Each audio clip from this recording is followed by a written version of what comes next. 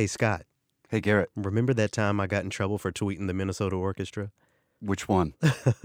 Well, we'll get into a little bit of that today. It feels good to just go ahead and let all the tea out about some of my disappointments with our local A orchestras. little cathartic, is it? Yeah, how about we go ahead and get into it?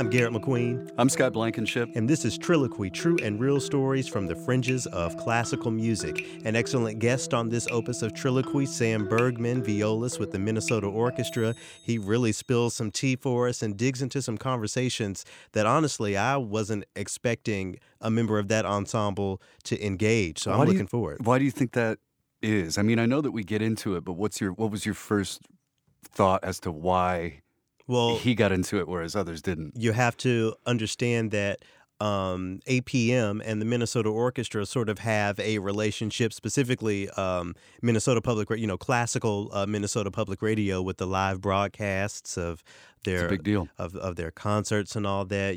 So of course folks get mad at me when I'm too critical of the organization in a public way. But Sam is critical of the organization in many ways himself. So I'm really thankful and grateful to him that he came in to engage some of the conversations about what organizations as big as the Minnesota Orchestra are doing to, change the tides, conversations they're having about inner leadership and all that sort of stuff. So, yeah, it's going to be great. But you've actually interviewed Sam before, I understand. Yeah, and he didn't even remember it. Oh, So if that tells That's you anything funny. about the program. Shade. No, there was this program that I was trying to launch called Behind the Music Stand. And the idea was that I was going to interview members of orchestras who weren't the principal or who weren't the concert master, and so the conversation that we had circled largely around, he's got a garden and he likes to cook, and what bands was he listening to outside of classical music. So there was not much trill about it. Yeah, that at was a all. colloquy, but this is triloquy. Right, Well, right. That's a good way to put it. Yeah. One of the things that he brought up that I think that anybody not in the orchestra world will find interesting is the talk about auditions and that. And I always forget about that. Yeah.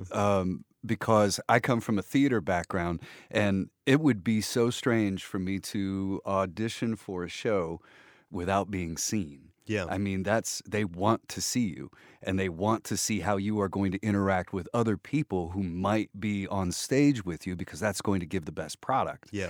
And he says that, the way he talks about it, that's not necessarily the case. Yeah, different orchestras do different things. Some orchestras keep the screen up the whole time. Most auditions I've taken, if not all, will have a piece of carpet on the stage, so you can't even hear if it's a woman's heels. I don't know if I told this story on the podcast before, but I was studying music professional, like how to brand yourself. I forget the name of the class that I took at USC, but that's where my website came from, GarrettMcQueen.com, all about branding yourself as a classical musician. Anyway, that teacher, and I'm forgetting her name right now, but she talked about how she was on an audition committee, and it came down to two. They were hiring a cello player, and it came down to two people, a man and a woman, and they ended up and they took the curtain down and ended up choosing the man. And the music director chose the man, because ultimately the music director makes those decisions, especially when it gets down to the nitty gritty. And right there in the open, after the candidates had gone backstage, someone said, "So why did you choose the man? Why did you choose such and such?" And he said, My wife would kill me if I hired someone that attractive." So you never know Dang. how little things can affect someone's livelihood. So that's why that curtain is important. The curtain came down for me in the finals. And I'll never forget, shout out to my homegirl, Ebony, who she was a principal flute of the Knoxville Symphony when I got there. She's playing down in Texas now, and she's black. And when I walked out on stage after the curtain was down, I'm looking out into the hall, and I see all of these people whose faces I don't know. And then I saw Ebony kind of smiling and nodding her head when she saw me come out, and I was like, "Okay, here we go." Mm. And as I say, when this conversation comes up and other things, I do panel discussions and all of that. Maybe they hired with diversity in mind. Maybe the best man won, Mhm. and maybe it was both. Yeah. But yeah, there's a part of every bassoonist's experience is going out on that stage with the curtain up and playing this.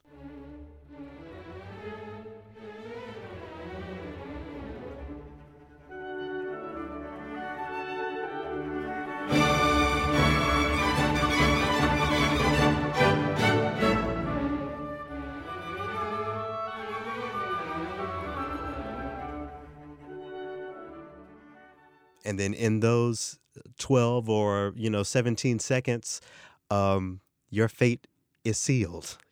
Hangs in the balance. And of course, that's not a tune by Rachmaninoff, despite what people see in Charlie and the Chocolate Factory. Is it that movie? Yep. It's the Yeah. the opening to the overture to the Marriage of Figaro by Mozart. But yeah, Sam talks about auditioning and some of the other inner things. Not just the flowery garden talk like y'all had, even though that's important as well.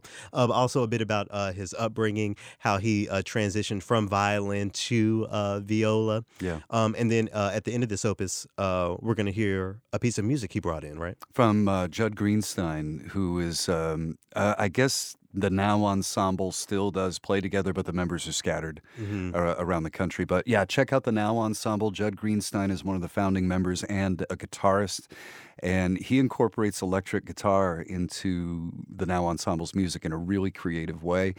And he wrote a piece for a violist that is backed up by 6 other violas. And yeah, and Sam goes into the reason, how it was written, and the performance that it was meant to have, meaning it was supposed to be a bunch of speakers scattered around the room. Yeah. So For folks who have never heard of Judd Greenstein or the Now Ensemble, is there a piece of music that comes to mind for you immediately that sort It's of called defines? Change. Yeah. It's called Change? There's a piece called Change. It sounds like this.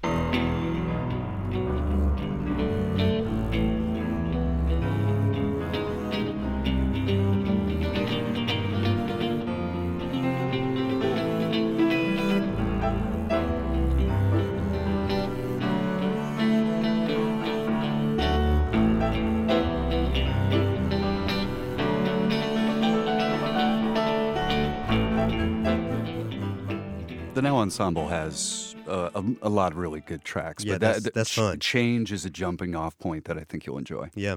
Well, okay. So before we get into the conversation with Mr. Sam Bergman, one thing we kind of touched on in the conversation that I want to touch on here, we'll have to find another time to get really more in depth with it, is the relationship between a principal voice and a non-principal voice. And what I mean by that is in orchestras, every time you hear in your favorite piece of music, you hear a flute solo, you hear a beautiful bassoon solo or whatever, that's being played by the principal musician in that section. The same that there are principal dancers in ballet, principal actors A lead. in Yeah. theater, a lead. And sometimes, the relationship between the lead and the non-lead, musically and otherwise, can be a little tense. It has been for me over the years, and there's a very specific balance that you have to maintain. Shout out to Aaron Apaza. He plays with the North Carolina Symphony now, but he was principal bassoon of the Knoxville Symphony when I was down there.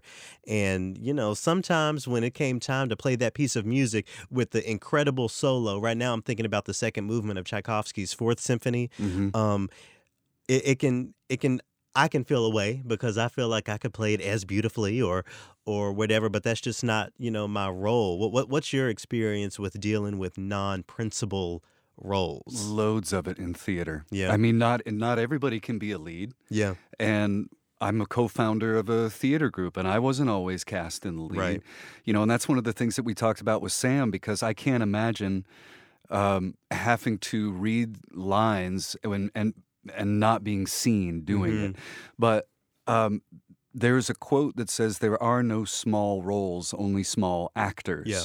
And that is crucial because the lead can't do the lead role without and do it well without the support of somebody who's only in one scene or Yeah. something like that.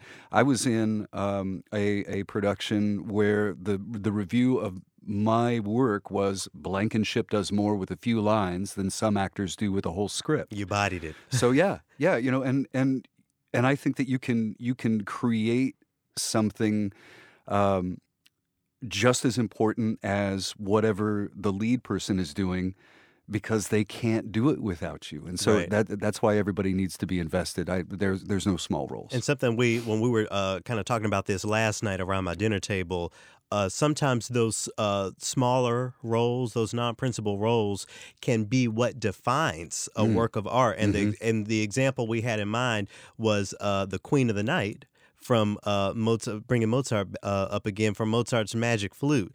When people think of that opera, they think of that character and that really legendary aria. Absolutely. Even though in this multi-hour opera, the Queen of the Night has exactly 3 scenes.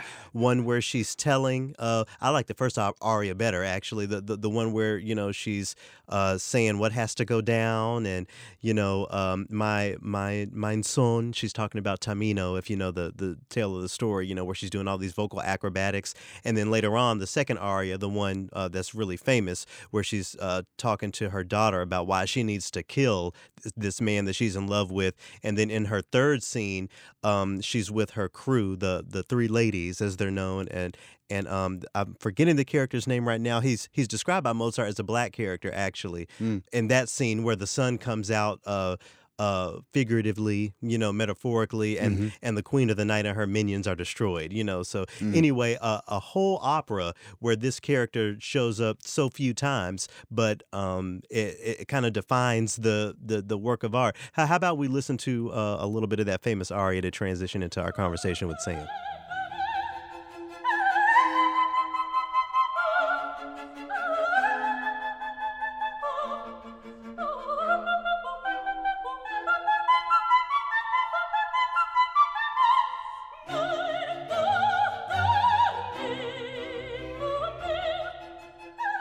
Sam Bergman, it is a pleasure to have you here on Triloquy. Thanks so much for coming in. Thanks for having me. I'm a fan of the show. Oh, thank you. Well, we have a lot to talk about today, all sorts of dramas within and outside of your employer. But I wanted to start by going to your Twitter. So that's actually how I started to know who you were and some of the things that you believe in when it comes to classical music.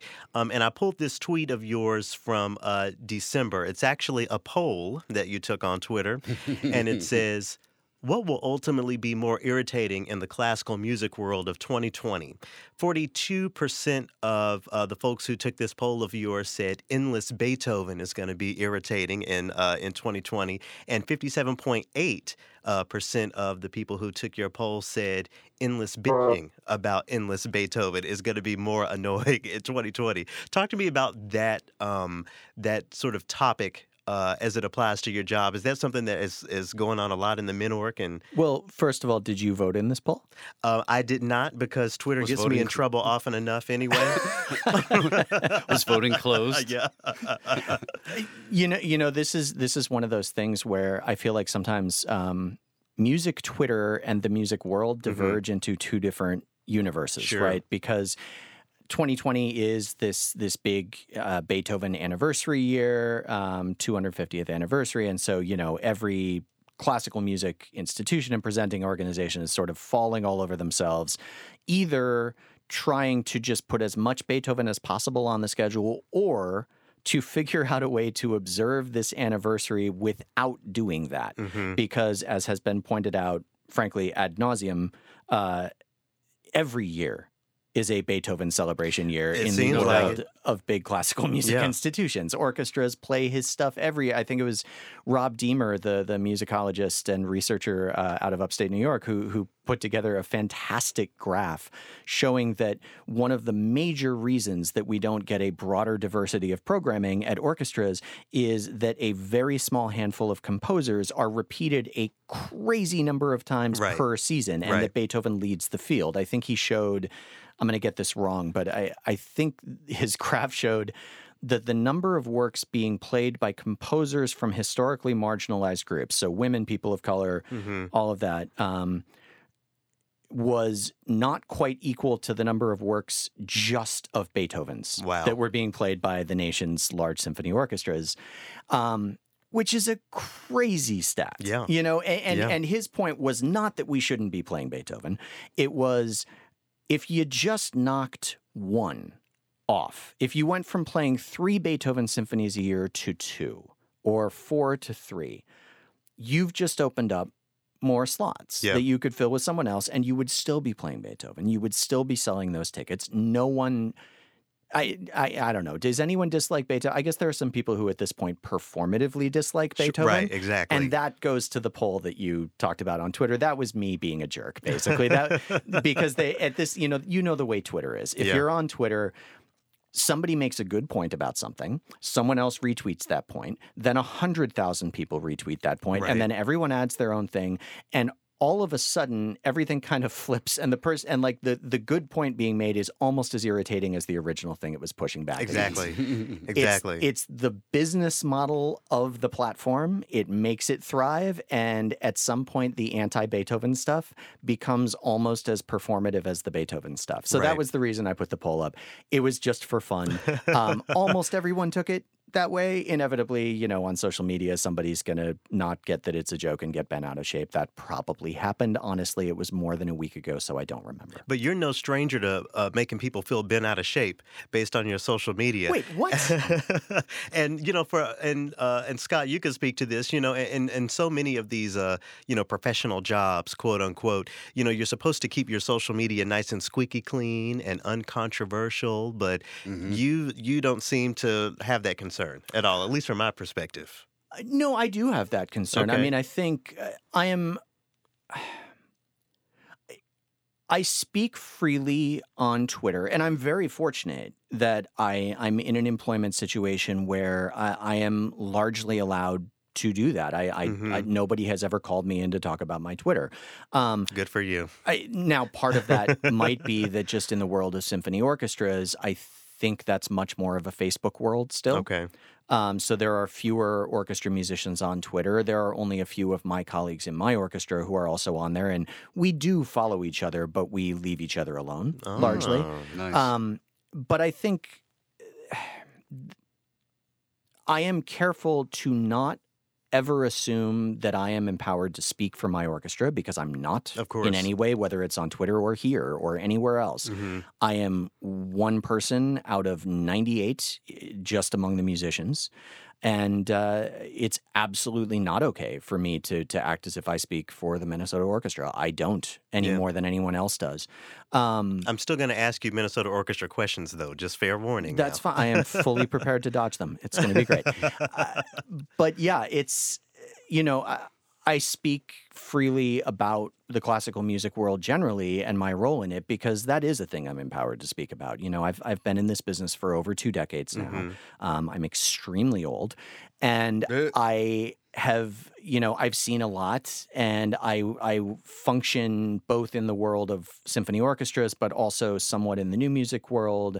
I have floated in the world of music journalism at times in my career. So I've had the benefit of getting to know a lot of different people with a lot of different perspectives. And that's what I like about music Twitter, is that we can get to know people from a lot of different corners of the music world Right. far more quickly than used to be possible. I have all of these Twitter friends all over the world who do incredible things I would never have heard about, Right. but for that platform. So Right. I really value it. I know Twitter can be awful and everybody delights in talking about what a cesspool it is, but there are some really good parts of it. And it's that discovery that I think is my favorite. There is some stuff that I wanted to ask you about on your Twitter that isn't controversial. What's a Mr. Big Bar? What? Oh, this is from yesterday. Right. So You had this picture of a whole cache of snacks. Yeah. A lot of it in French. Yes. So you drove to Canada Yes. for Yesterday. snacks. No. Okay. That's not what happened. I crossed into Canada for snacks. I drove to. So for those, I assume most of your listeners are not from Minnesota. Everyone assumes that Minneapolis, St. Paul basically sits on the Canadian border. It absolutely does not. Right. The closest border crossing is a 6-hour drive almost. I had to drive up to that border crossing yesterday to do an interview for the thing they call Global Entry. For it's like international pre-check basically.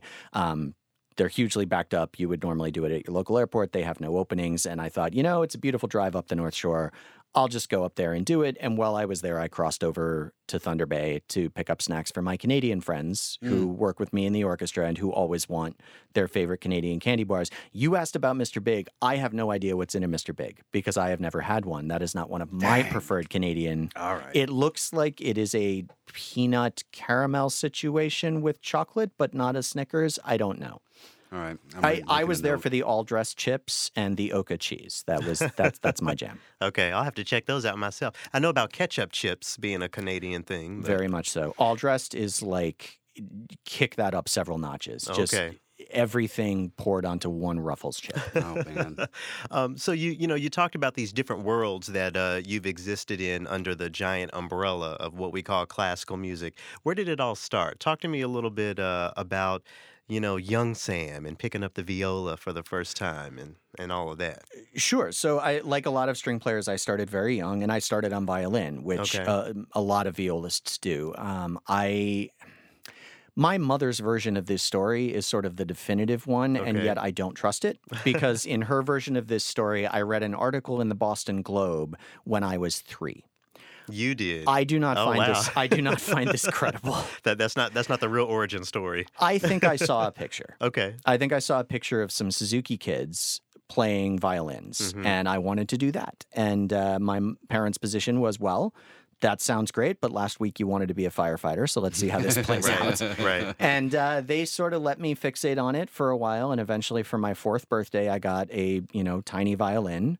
And they found me a teacher in our little town. We were living in Massachusetts at the time. And they found me a Suzuki teacher who was this absolutely wonderful woman named Genevieve Osborne, just one of the kindest souls you would ever meet. Her prized possession was a picture on her piano of her with Dr. Suzuki himself, the inventor of the Suzuki method, in her backyard where she had convinced him to come and see her class. And so I studied with her for a while, and I eventually was fortunate enough to catch on in the studio of Mary Lou Speaker Churchill, who was the principal second violin of the Boston Symphony, and also this legendary violin teacher. I mean, when you talk to people from New England, people from Boston, she taught just an ungodly percentage of the great violinists in that town.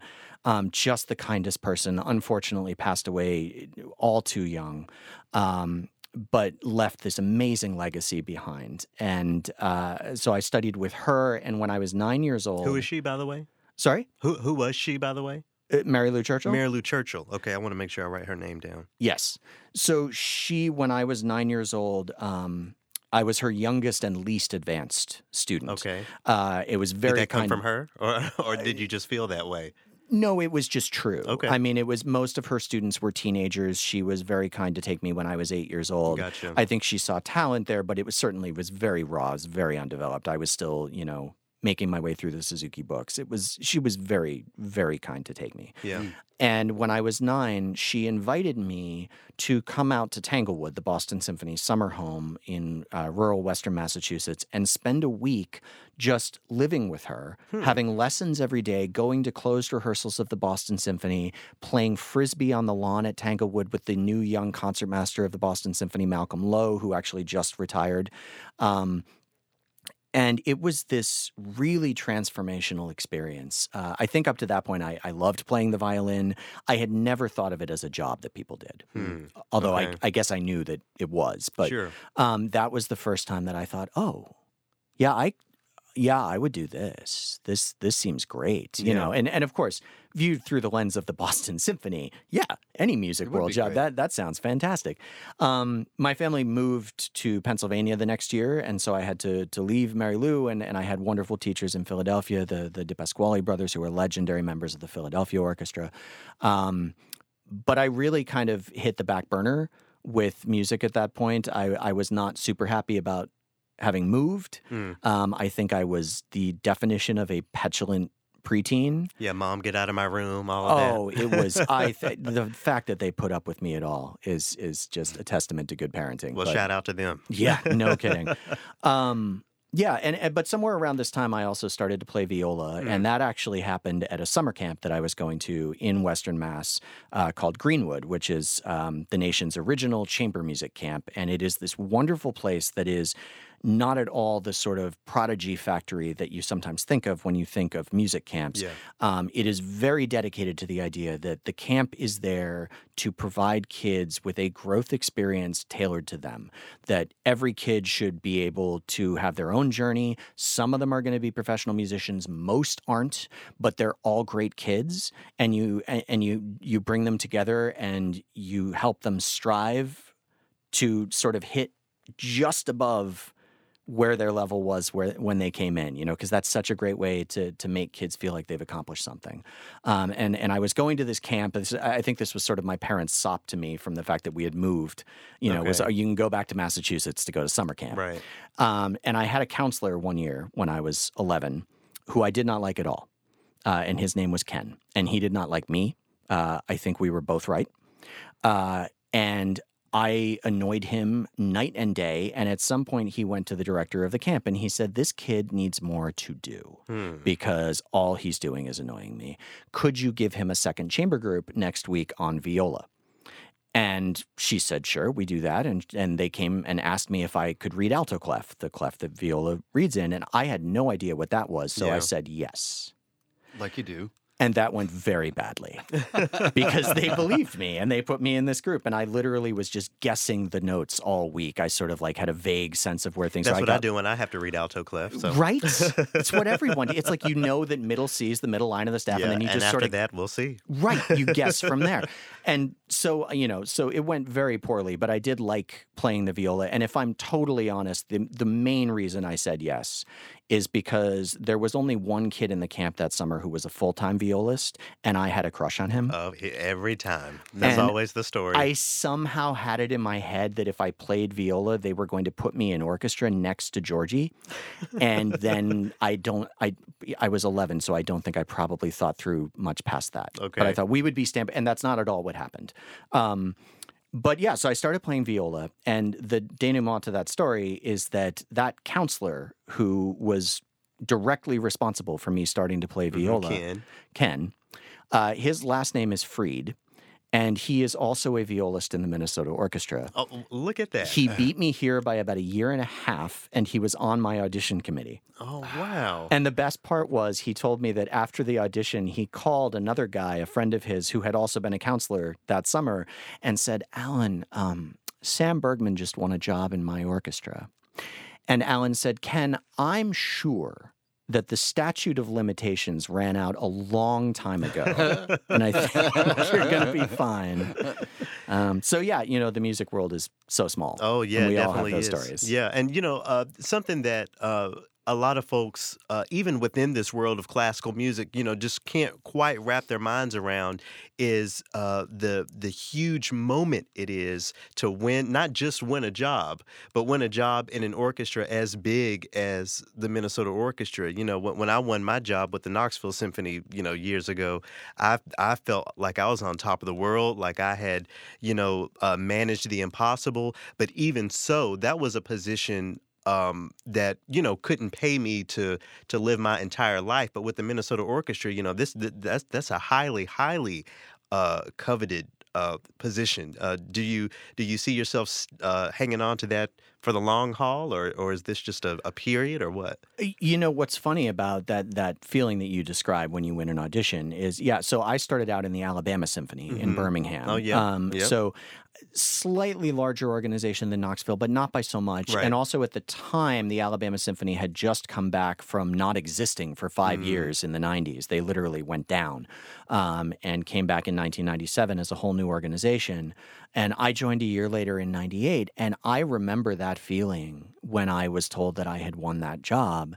And I remember the feeling when I won in Minnesota, and it was the same feeling. Yeah. It doesn't, Yeah, it's absolutely. not better because it's a bigger job. You still have just that moment of incredulousness that they want you, right? And it's such a, and actually the only difference was in Alabama, actually in the case of both of the jobs that I've been fortunate to win, there were 2 jobs available.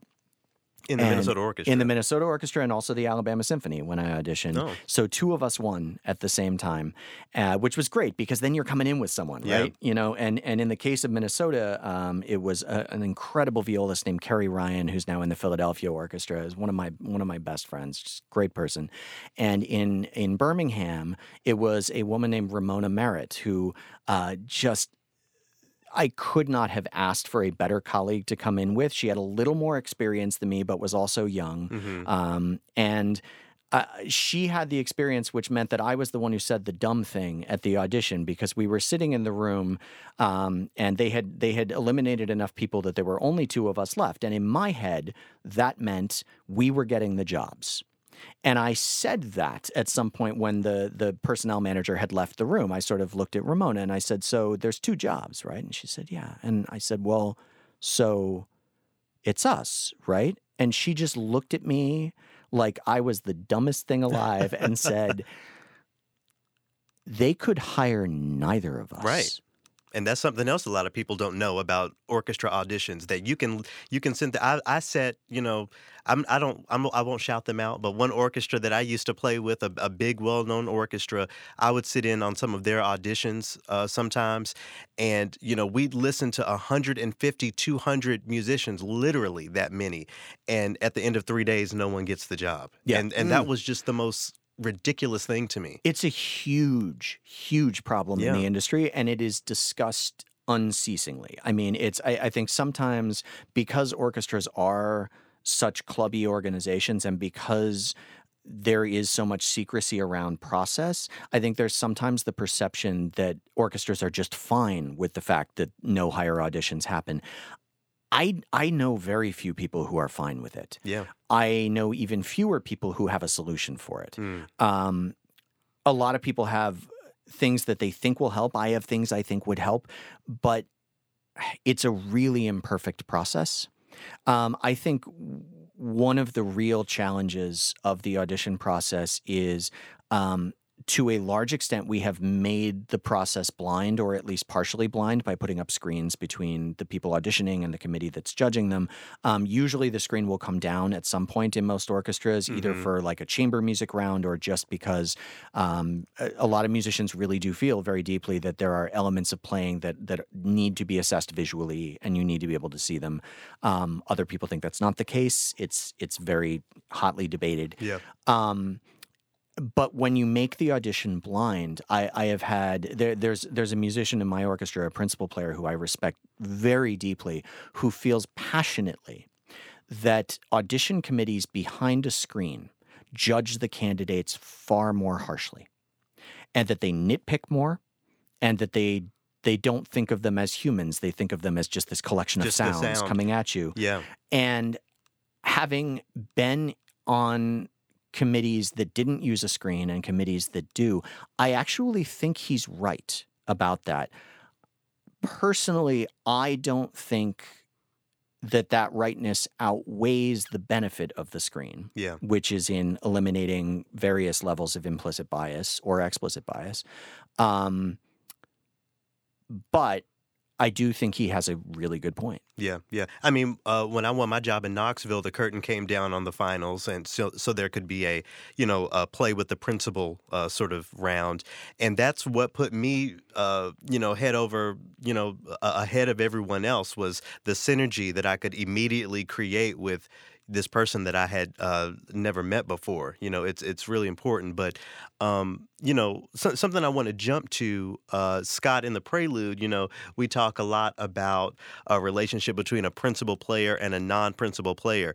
And Sam, earlier, you touched on the fact that winning an audition is a big moment, despite the orchestra and despite the position within that orchestra. So I'm curious if once you got your job with the Minnesota Orchestra, months, maybe even a year or so down the line, were there these moments of, wow, this isn't as magical as it seemed when I won this job, considering I don't get to play this, or I'm not in the spotlight for this? Because I think it's safe to say that when a musician wins an audition, that musician in their schooling and their training, they're usually close to the top of the pack. I was certainly a principal player primarily until I won my job as a second bassoonist. So that was, an adjustment for me. I guess that's my long way of asking, are there adjustments that you didn't quite see in the big exciting moment of having won this job with such an important, American orchestra?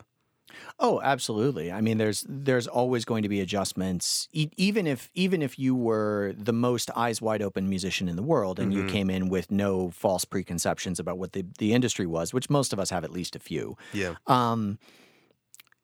There's still going to be that period of adjustment because every orchestra plays differently. The Alabama Symphony plays differently than the Minnesota Orchestra, plays differently from the Cleveland Orchestra. I went to Oberlin and studied with, among other people, Cleveland Orchestra musicians, right, as well as my main teacher. And the Cleveland Orchestra has an incredibly particular sound and an incredibly particular style, and they teach that. And it is incredibly effective at winning auditions. Because they stress precision, and they stress really precise dynamics, and just sort of getting everything technically right, which that can be a real advantage in an audition, because even though in the end what's probably going to get you the job is your musical personality, what's going to get you tossed out early is missing the B natural. Exactly. Yeah. And this is one of the things when we were talking about, the problems with auditions, this is one of the things we go back and forth on. And actually, I've talked about this with my principal in Minnesota, Rebecca Albers. She feels so strongly that the focus is too much on these little technical bits and pieces, and that we sometimes miss the bigger picture of how someone creates a phrase or how they interpret a line, and that we somehow need to find a way to put more of the focus on that and less of the focus on, did they snap that rhythm exactly, precisely, metronomically correctly. But in the moment, if you're sitting on that audition committee and you're listening to someone play those excerpts, and someone biffs the same rhythm 5 times in a row, right, in the back of your head, you're going, I don't know if I want to sit next to that for the next 20 years. Right. But maybe we shouldn't be saying that, because there's always something, right? No matter who you're working with, if you're sitting shoulder to shoulder, it's a job. There's going to be something about that other person that irritates you, and something about you that irritates them. And that's life. Who's your stand partner again? We rotate. We rotate. So we rotate the irritation. Okay. But you're always going to have that, right? So that's part of being an adult. It's not music camp. It's not, your group lessons as a kid. This is your job. And part of your job is getting along with your coworkers and working together and acknowledging that none of you are perfect. Yeah. And one of you asked about adjustments when I got in the orchestra. One of the biggest adjustments I had to make is that I was trained in this Cleveland Orchestra style. I love the Cleveland Orchestra. If you asked me hand to heart what's the best orchestra in America, I would probably say the Cleveland Orchestra. I adore them. The Minnesota Orchestra plays with just the house opposite style of Cleveland, and that was a really rough adjustment for me. Not that I didn't want to make the adjustment. It's not that I was against adjusting. It was that I literally could not figure out how to do it. For the longest time, it involved... I had never before been told that I wasn't loud enough.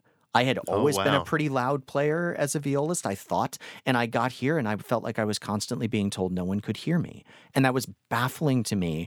And it's one of those things where it really requires somebody else to sort of cut through your own BS in your head Mm-hmm. and point out to you the obvious, which is, so play louder. Yeah. You know, Yeah. I spent all this time dithering over, well, I mean, Do I need a new bow? Or, right. Yeah. Is it my bow stroke? Is my instrument bad? Am I not? It's like, just play louder, but otherwise the same. Mm-hmm. You know, because we get in our own heads as musicians about our shortcomings. And I had so many shortcomings. I was incredibly lucky that I won my job in Alabama at 22. I won my job in Minnesota just before I turned 24. Oh, wow. And- That's an accomplishment, yeah. You can say that, but the downside of it is I was still such an incomplete player. Mm. You know, they obviously saw something they liked, and I'll be forever grateful for that. But I felt so out of my depth. You know, not so much with colleagues, because everyone, Minnesota is a really supportive orchestra by and large. You know, the people are really great about sort of treating it like it's a family and trying to be supportive of each other. But I could feel where I was falling short. Yeah. And I really agonized over it to, frankly, a ridiculous extent. I mean, in a way that had I gotten the job in my 30s, I might have had a little more, just a little more common sense. Yeah. Yeah. But as it was, everything felt like a crisis for that first year and a half, 2 years. Sure. I think we've been talking about imposter syndrome lately. Yeah. Oh, yeah. Or and Dunning-Kruger, as you say. Dunning-Kruger effect. Yeah. Do you know the Dunning-Kruger I effect? love the Dunning-Kruger effect. Okay, so that's something that I think everybody chews on at some point in time in their career or another. And I think that it's amazing that it happens so much in classical music that you never see it. Everything from the composers who are, they have this incredible piece of music and they're going, oh, I don't know if they're going to like this part about it, and to hear that the musicians are going through it too, to me, that's sort of, I feel a little vindicated. Mm-hmm. Well, and how could you not? Because if you look at the central ridiculousness of this profession is that it is entirely subjective, right? Because it's music. Music is subjective. It's highly personal. There's no, this is 100% correct, this is 100% incorrect. That's not how it works. And yet we judge it as if it is objective. Yeah. Mm-hmm. And we do that in competitions. We do that in auditions. We do that when we listen to music and recordings. We go on social media and we make blanket statements about artists who we've decided we do or we don't like. And we say these things as if our opinions are somehow fact-based when they are not at all. And when you decide to work in that world, that contradiction is going to get you Right. at some level. Some people handle it better than others. Some people handle it by never acknowledging that there's a contradiction. Some people coast through their entire careers acting as if we can say that these things are objective. But then, the deeper you get into, say, the planning and the programming side of things, you start to have a responsibility to Yeah. acknowledge that contradiction, because it's that sort of treating the subjective as objective that leads to things like how narrow the canon has become, and leads to the exclusion of certain composers, and leads to the exclusion of musicians, and leads to generations of male musicians claiming that women can't do the job, and leads to all manner of racism and any number of other things. And most of that comes out of people stating subjective opinions as fact. And it's interesting that you're bringing this up, because as I was going through your Twitter, I also saw you kind of having a back and forth with someone about classical music being the greatest music ever made, or whatever, and how, again, how objectivity is placed on classical music inappropriately, making assumptions about it, as you've said, that lead to certain things that sort of cloud the art form, including, how people even feel going to a concert. So two folks who have been on Triloquy so far, so I posted something on Instagram about, I'm going to hear the Minnesota Orchestra. I was invited by Afa Dworkin when you guys did the American Rhapsody Yes. music of Samuel Coleridge Taylor with words of George Washington overlaid. And that was put together by Aaron Dworkin, Yeah. who runs the Sphinx organization, and Afa, his wife. Right, yeah. Which, Scott, we'll talk about that piece of music later because I had some issues there. But anyway, when I posted that to Instagram, I'm here seeing the Minnesota Orchestra. These two people who I won't name, for now, just were in my DMs about how could you do that? How could you go hear that orchestra? They don't care about us, what we're doing, about changing things, and it's difficult for me to hear that from people who aren't really in the field, because as many problems as I have with big organizations like the Minnesota Orchestra, at the end of the day, I think we're here, Scott, to remind people that classical music is something that they can engage in, and is Hmm. something that can be interesting. But again, there's just this whole cloud around it, and specifically the Minnesota Orchestra, unfortunately. In what ways do you think, as someone who is not a principal player, not the conductor, not, leading one of the administration offices or something, in what ways do you work to sort of change that perception, and to remind folks that, what the Minnesota Orchestra does can apply to just about anyone's life and experiences?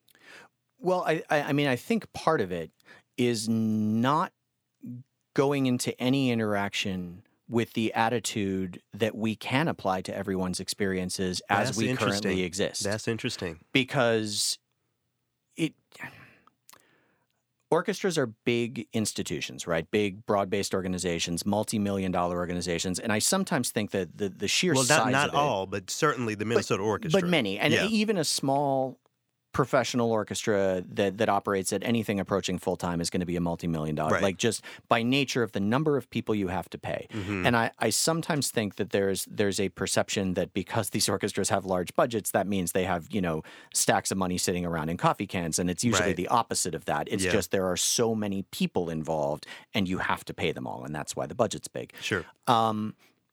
But because they're large, orchestras get tagged as somehow these universal arts organizations. Hmm. And I feel like in America particularly, there has been a tendency for the people who work in orchestras to drink that particular Kool-Aid, Mm. to assume that because we came up in these musical traditions and we love this music, this core, the Brahms, the Beethoven, the Mozart, whatever, that that's the limit of our responsibility as musicians and Mm. artists, is to play that music, Mhm. and B, that anyone in the world, regardless of where they grew up or what they grew up listening to, should be able to listen to this and love it as we do and Mhm. appreciate it. And we build up all these myths about the effect that this music can have on children, and and some of it is not entirely myth. Some of it is based on some stuff about kids who grow up listening to music generally. There can be some effects on how they do with other kinds of learning,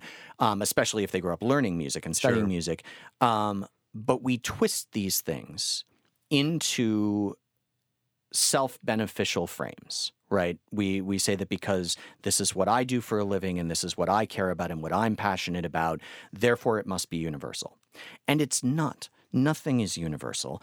And if we want to attract more people to what we do, it stands to reason that the answer is to broaden what we do, not to expect Mhm. other people to fit themselves into our, square peg, round hole. And so I think you asked what I can do as Mhm. a non-principal Or what player. are you doing even? One of the great things about the way that orchestras run in America is that they are very much these big, messy organizations full of committees. And this varies a lot from ensemble to ensemble. There are ensembles that are extremely top-down, where the management runs things. The musicians might have a few committees that make sure the contract's followed, but otherwise it's just very separate. The Minnesota Orchestra, for at least the last almost decade, has functioned very differently. We went through a very traumatic lockout from 2012 to 2014, and at the end of that, it very nearly destroyed the organization. Yeah. And at the end of it, we really had to rebuild from scratch. And the easiest thing to surmise coming out of that lockout was that the organization had been siloed. It had happened deliberately. It had happened for power structure reasons, and that had to be broken down. And in the course of breaking down those silos, what we created was an immensely collaborative model, which is in itself super messy. I mean, I don't want to act like, we created some grand structure that would work for, every Sure, other yeah. orchestra. It is real messy if you have an organization of a couple hundred people and you suddenly tell them all that they're all equally important in the planning process. But it does lead to a situation where a lot of voices get heard. And we have continued with a lot of the elements of that messy but open planning process. And so for a musician like me, there are opportunities for me to sit on committees that ask difficult questions about what we're playing and why we're playing it, and for me to make a forward-looking case for what we ought to be doing in the coming years. I actually want to ask you, so you talked about the American Rhapsody concert that we did. I have the feeling I know some of what your mixed emotions were about it, but this was I was not involved in the planning of this, but I did play in it. So Aaron Dworkin, obviously hugely respected, figure in classical music who founded the Sphinx organization. Afa, his wife, works with him running it. And he created this piece, this mashup, basically, of the music of Samuel Coleridge Taylor, a fantastic piece, with words, largely the words of George Washington, but also Aaron's own words. Yeah. But they were the words of George Washington. Yeah.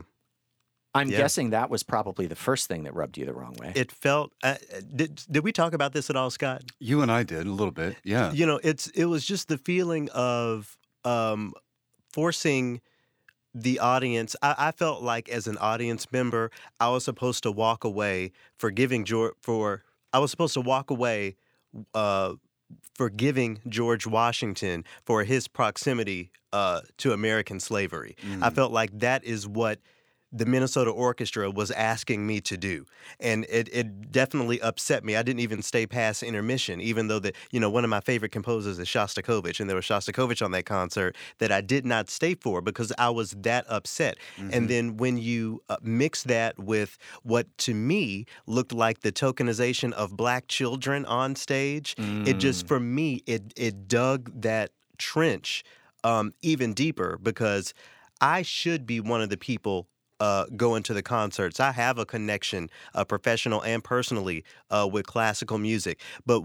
So my question was, what do concerts like that say to the person who doesn't have to have a reason to appreciate classical music? That was really my bone to pick with the organization in that moment. How is this broadening the audience? And also wondering about the people in the audience, what they actually walked away with. Right. Did they get the point that you're talking about? Or did they walk away feeling like, oh, okay, so now all of a sudden I'm supposed to feel better about George Washington? And the same people giving that piece of music a standing ovation at the end were the same folks side-eyeing what I had chosen to wear to the concert, which was not a blazer and slacks. It was jeans, sneakers, and a Black Lives Matter T-shirt. So that whole, and getting back to the Triloquy guests who were in my DMs about, how could you support the Minnesota Orchestra? It's little things like that from my perspective, just again dig that trench deeper. And I'm not here to slam on the Minnesota Orchestra, but I mean, you asked the question. So that's how I felt walking away from that concert. No, and I asked the question because I think it's hugely important when large institutions like the orchestra have something that that people perceive as a misfire. We absolutely have to be called out on that. And what's interesting about this particular example, I think, is that it was actually conceived as something that was supposed to have the opposite effect, right? It was supposed to be a celebration of Black lives. It was supposed to be, here was a piece that was literally created by, a man of mixed race and created to celebrate the music of a Black composer, Samuel Coleridge Taylor, not African American. He was English. Afro-English. There you are. Yeah. And yet, you are not the only person that I have heard this from about that concert. And also, I'm very curious too. You talked about what you perceived as being the tokenization of Black kids on stage, and I happen to know that the people who planned the concert, the reason they wanted those kids there is because they wanted there to be input from these kids. These were kids from a high school on the north side of Minneapolis that we have a partnership with. And the idea was for them to take these words of George Washington and create a reaction to it of their own. And then to perform that on stage alongside our performance of this piece. And I don't know. I'm hesitating because I don't want to say it was a presentation problem, because I feel like that's minimizing the issue. But I do wonder if there had been a way for us to make more clear that what these kids were there to do was to present a counterpoint. Sure. Which, on the other hand, you don't want to disrespect the creator of the other piece. Of course. But maybe, yeah. I mean, the fact that you're not the first person I've heard this from means that we don't get to dismiss. We don't get to dismiss this kind of complaint. This was a thing that I think people thought was going to be very celebratory and that it was going to be a very positive thing. And I think for some people it was. Yeah. But for other people it was not. And we have to take that into account. I think classical music has a tendency to say, well, we're never going to please everyone. And that may be true, but that doesn't mean that you don't internalize and you don't react to the criticism in a positive way. And I do think that one of the things, at the risk of blowing smoke up my own employer, I would say we have some people in the very highest levels of the orchestra at this point who absolutely get that and who take it very seriously. Yeah. We have had more conversations in the wake of that concert than about just about any previous concert I can imagine, because people genuinely do want to understand when we've put a foot wrong. And that's encouraging for me to hear, because if I may keep it extra trill, a little birdie told me that concert was plan B anyway, that there was a tour planned that didn't work out or fell through, so they're like, oh, well, let's just do this concert instead. Maybe that's just hearsay from the folks I hang out with, but that's also something I understood about that concert, that it wasn't originally planned. It was just the reaction to this thing didn't work out, so let's do this. I would push back on that just a little bit, in the sense that in the planning process of any season, there are always things that get planned and then for whatever reason don't come to fruition, and then you move other things around. Okay. So I would not necessarily say that it's a concert that wouldn't have happened otherwise. That's where it wound. It is true that there was a planned tour that wound up not coming to fruition for just logistical reasons. And so that's where that got slotted in, but I would not necessarily extrapolate that to it wouldn't have happened otherwise. Yeah. You talk about the people that are higher up in the organization that are very concerned about these sort of issues, and they're thinking about it purposefully. One of the past opuses of this podcast, we featured Nebal Masood, and he wrote that article. Right. Having people of color in positions to be able to make these choices. Is that happening? Is the management in the upper echelons of this organization becoming more diverse? Well, it depends what you call upper echelons. Is the upper management becoming more racially? What you consider to be the upper echelon, then? Well, so there's multiple levels of leadership at an orchestra, right? There's the board, which technically is the highest level of leadership, but is more an oversight thing. Our board has been adding more board members of color over the last several years. Now, is it anywhere close to where it should be yet? No. And this is, I feel like, a hugely important thing when we talk about race in classical music is we are constantly asking to be congratulated for the very smallest steps. Right. And that it's got to stop. It's not, you don't get to take a step that the rest of the world took 50 years ago and then expect to have your hand shaken for it. I don't care what you have planned for Martin Luther King Jr. Day. Exactly. I want to see that work in April and in December, and Yes, right. and just it's, if you're doing it for PR reasons, you might as well not be doing it. Right? That's not so. All of that is to say, nothing's where it needs to be, but our board has been making an effort to recruit and bring on board more board members of color. Is our management still entirely white? Yes, it is. is our orchestra still overwhelmingly white? Yes, it is. Even by the standards of American orchestras, we actually have, I'm pretty sure, a lower percentage of Asian American musicians and Asian musicians from other countries than a lot of orchestras. And we have a lot of discussions about why that is. Anecdotally, it seems as if we get fewer Asian musicians at our auditions than some of the big coastal orchestras. Some of that may just be an element of, if you move to this country and you move straight to New York or LA, you may That's be where you set loath- up shop. or you may just be loath to take an audition in the Midwest, in an area of the country that is overwhelmingly more white outside, Chicago, Right. and certain other cities. So yeah, we are not anywhere close to where we want to be, but where we want to be is one of those open discussions, right? And you so quickly get into the realm where everyone is sort of notionally on the side of broadening who we are and what we do, but then specific steps rub people the wrong way. Yeah. And then you have to get into those very uncomfortable places of, why does this make me uncomfortable? Why do I feel as if this is not what we should be doing? And you really wind up, if you're honest about the process as a white person, you have got to do a lot of self-interrogation. Yeah.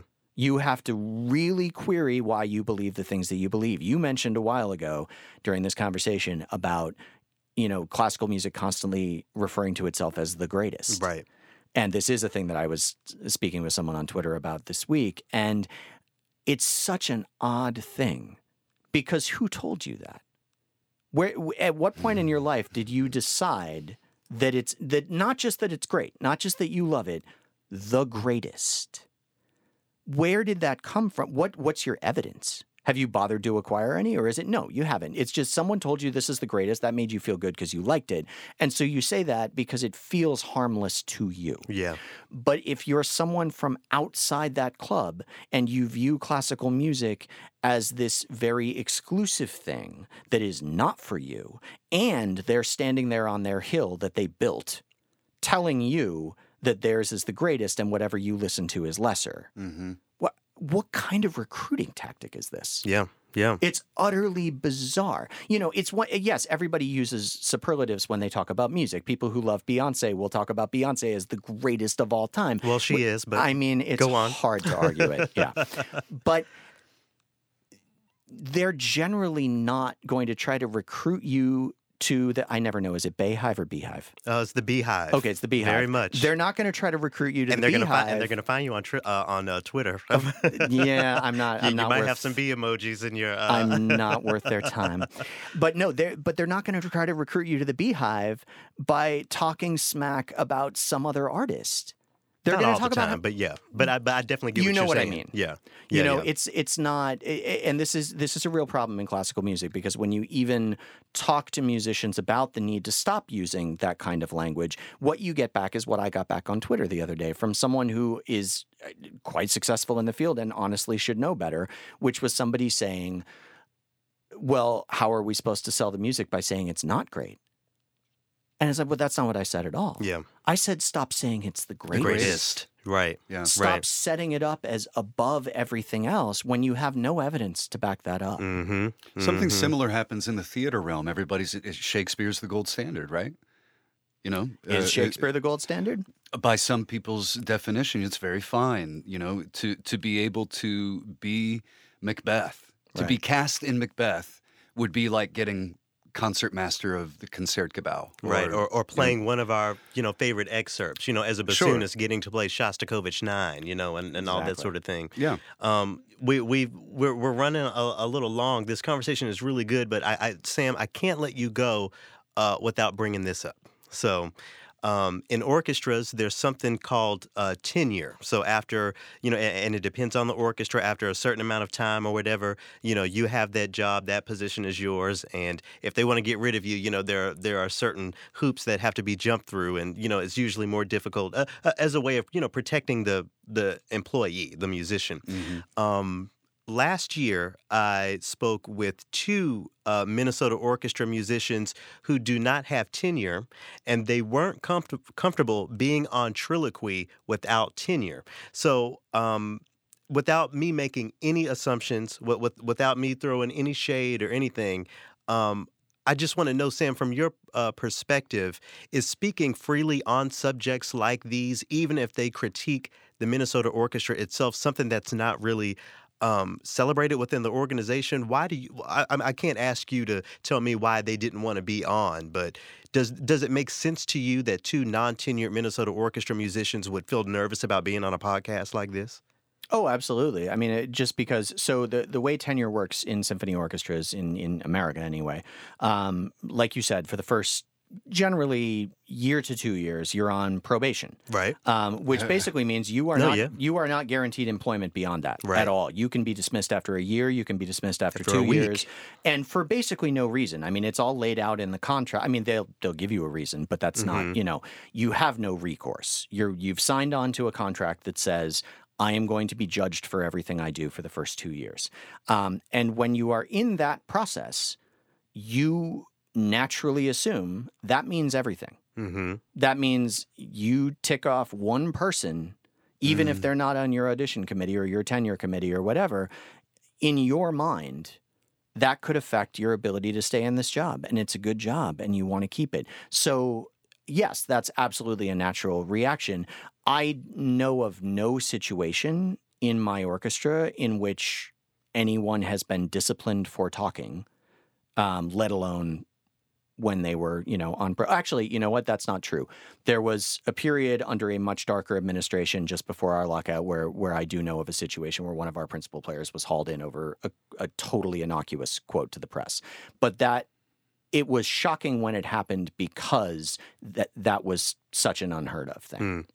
So maybe the culture of that fear is industry-wide and not just a Minnesota Orchestra issue. Oh, for sure. I mean, anytime you're on probation, your number one priority is going to be, nose to the grindstone, do your job, react to the criticism that you get, do your best to correct whatever you're told to correct, and at the end of that, hopefully, you will get tenure. And it's not that you can't be fired with tenure. You absolutely can. Sure. It just, as you said, it takes a little longer and there's a process, and you have some rights. Right.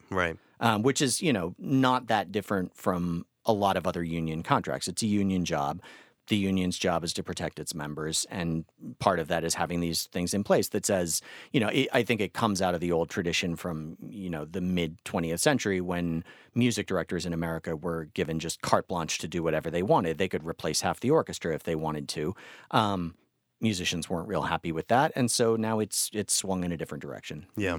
Well, Scott, I feel like we got a pretty honest, in-depth look into the organization, more so than I thought. I think so. And I'm curious about your opinion on where it's going. Do you see diversity? Do you see more diversity happening? The effort is at least the effort there past the concert that you talked about with the Washington piece? And more than just diversity, because that's becoming one of those, words you can tick off to get a pat on the back. So more than just diversity is important, sure, but where do you see it going as far as community relevance and an organization like the Minnesota Orchestra being an institution of the community that it exists in, and not just, again, this thing that sits on the hill that, people with enough money and with a shirt and tie can go participate with? Yeah, I think as an industry, we are at a real crossroads with this right now. And just to be brutally honest about it, nothing changes in an industry as broad as symphony orchestras without there being a change in priorities. And the change in priorities in this field historically has come about, like the change has come about when the funding community changes its priorities. So in the late 1960s and the 1970s, the Ford Foundation came in and started pouring money into American symphony orchestras for a variety of reasons that made orchestras, even more than they had already been, sort of the center of the classical music world. Yeah. They pulled out at some point. Other things replaced it. Other priorities came along. When I first joined the industry, you couldn't get a grant for anything in this business unless it had an education component. That was the big buzzword of the time, that we were going to lose audience if we didn't bring kids into the fold. Everything had to have an education component or it wouldn't get funded. These days, there is a priority in the funding community in the arts for things to get, and I'll just put it the most crass possible way, less white. Yeah. And part of that is obviously the funding community is not for the first time, but to a greater extent, funding arts initiatives that are organized and run by people of color. But they would also like the legacy arts organizations to participate in this evolution and to be, as you said, not just more diverse, but more equitable, and to actually do more than pay lip service. We are at the beginning of this as an industry, which is not to say there aren't people working very hard on it. There are, both in my organization and across the country, there are. But the way I tend to describe it to people is, if you've ever lived in a city like Minneapolis, St. Paul, or, smaller cities around the country, if you've ever tried to have a municipal conversation about public transit, it often has to start from the level of, should we have some of that? Whereas in Chicago or New York, that is not where the conversation begins. Yeah. The conversation begins there with, oh my God, how do we fix it? Yeah. And so it's a whole different kind. And I feel like sometimes our industry starts from, should we have some of that? Yeah. Where that puts us behind everyone else's curve. But that's important work to do, in a community like Minnesota, which is largely white. Minneapolis itself less so, but still, as big cities go, Minneapolis is still, I believe, 55% white. Those of us who are white in this profession have a lot of work to do in educating each other and educating our leaders sometimes, but also educating our audience, and not expecting that musicians of color are going to swoop in and do all this work for us. And then for me, the next step, when it comes to white folks educating each other and having that conversation, you also have to talk about seceding power. Because again, we're talking about people of color, people from marginalized communities in leadership positions. Scott, we've been talking, we've been centering the Minnesota Orchestra in this conversation, but even with our organization, those are conversations that are happening, and most of our leadership roles aren't filled by people of color. So so it's something that's happening everywhere, and just as people can have preconceived notions about an orchestra like the Minnesota Orchestra, the same with organizations like ours. So it's all of our charge to really do the work. And that conversation about leadership and power is so hugely important, because it goes, I feel like that is a wedge that you can drive into the orchestra world, where you can point out, the one non-white racial group that is quite heavily represented in classical music is Asians, Asian Americans. And yet I have a good friend who's a very prominent Korean American violinist who will point out till she's blue in the face, show me the Asian American leaders. Show me the orchestra that is run by an Asian. You can't. There is this notion of just how far we're willing to let people progress. And it's the history of the way that racism works in this country, that, the small bits are handed out, and then, the white hand that handed them out expects to be thanked. And, if you look, I feel like if you look at the history of the arts in this country, there is that sense of, you're only allowed to progress so far. And it even goes beyond race. One of my favorite ever articles about classical music is this Time magazine article from 1968 that got republished about a decade ago. And it was about this phenomenal new trend of ladies in symphony orchestras. And you can tell from the way this article was written that every man involved, and of course it was written by a man, it quotes almost exclusively men, they all thought they were being the height of progressive. Yeah, woke. Oh, they were so pleased with themselves about the fact that now there are women in classical music, and yet in the first two paragraphs, they're describing a woman in the New York Philharmonic as being as curvy as the bass she plays. Good grief. She's still in the New York Philharmonic, by the way. She's absolutely badass. And the best quote in that article is from the music director of the LA Philharmonic, a very prominent conductor to this day, who has this amazing quote where he says, well, of course we hire women. My God, it is 1968. Of course we do. Of course, I do cap it at 16 and no title chairs because, you don't want to ruffle feathers. And that's that power thing. Yeah. That like, well, of course we have them, but oh, no, you can't. My God, can you imagine if you had a woman at Concertmaster? Right. Goodness gracious. Reminds me of what Pocahontas' dad told the members of his nation. But anyway, so Sam, what, how can, we've talked about your Twitter and all that. So how about you tell folks how they can follow you on Twitter and keep up with your internet escapades? I'm Viola North on Twitter. I guarantee you it is far more boring than Garrett made it sound. Also, I apologize. There will be hockey tweets. That's just the nature of the beast. And international snacks. Yeah. Very occasionally. So you can follow me there. I also, if you're in Minneapolis, St. Paul, I'm the co-curator of a small performance series called Outpost Words and Music, and you can find that at Outpost MUSMN on Twitter. I think also on Facebook. And I just do a whole lot of stuff around town. So, if you're ever in the orbit, come say hi. And if someone's listening right now who lives in the Twin Cities or Minnesota and they feel like a Minnesota Orchestra concert is not for them, what would you say to convince them to come give it a try, to come see one of your shows? I would say that we play about a dozen different kinds of concerts, and I'll bet one of them might be for you, and if none of them are, we need to hear about it. Because if we're not doing something for you, then we are failing in that way. And who can they contact with that sort of feedback? We actually have a number of, you can go through the website, you're welcome to just tweet directly at me, and I promise that I will take it to the very highest levels. If there are things that we're doing that just seem wrong to you, like the concert Garrett's talking about, we want to hear about that. Like, there is no one over there who doesn't want to hear when we've put a foot wrong. But we also want to hear about the stuff that we're doing that people are engaging with and do like and do want to see more of, because sometimes it's hard to gauge without getting real invasive with audience members. We want to hear about it when it meant something to you. Check out what's on the schedule at your local orchestra, because it may be more than you think it is. I think we have this notion that orchestras do exactly one thing, or maybe they do two things. They do the classical concerts and the pop shows. It's way more than that at this point. So, look around, see if there's anything for you. And if there's not, demand that there be.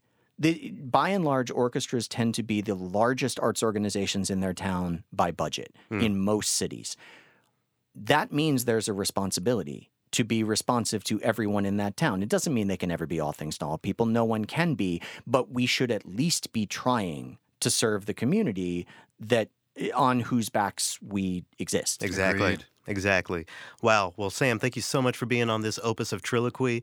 We're going to have a little role reversal here. So you brought in a piece of music for us to hear. So how about you act like you're doing our jobs as radio announcers and tell folks what they're about to hear?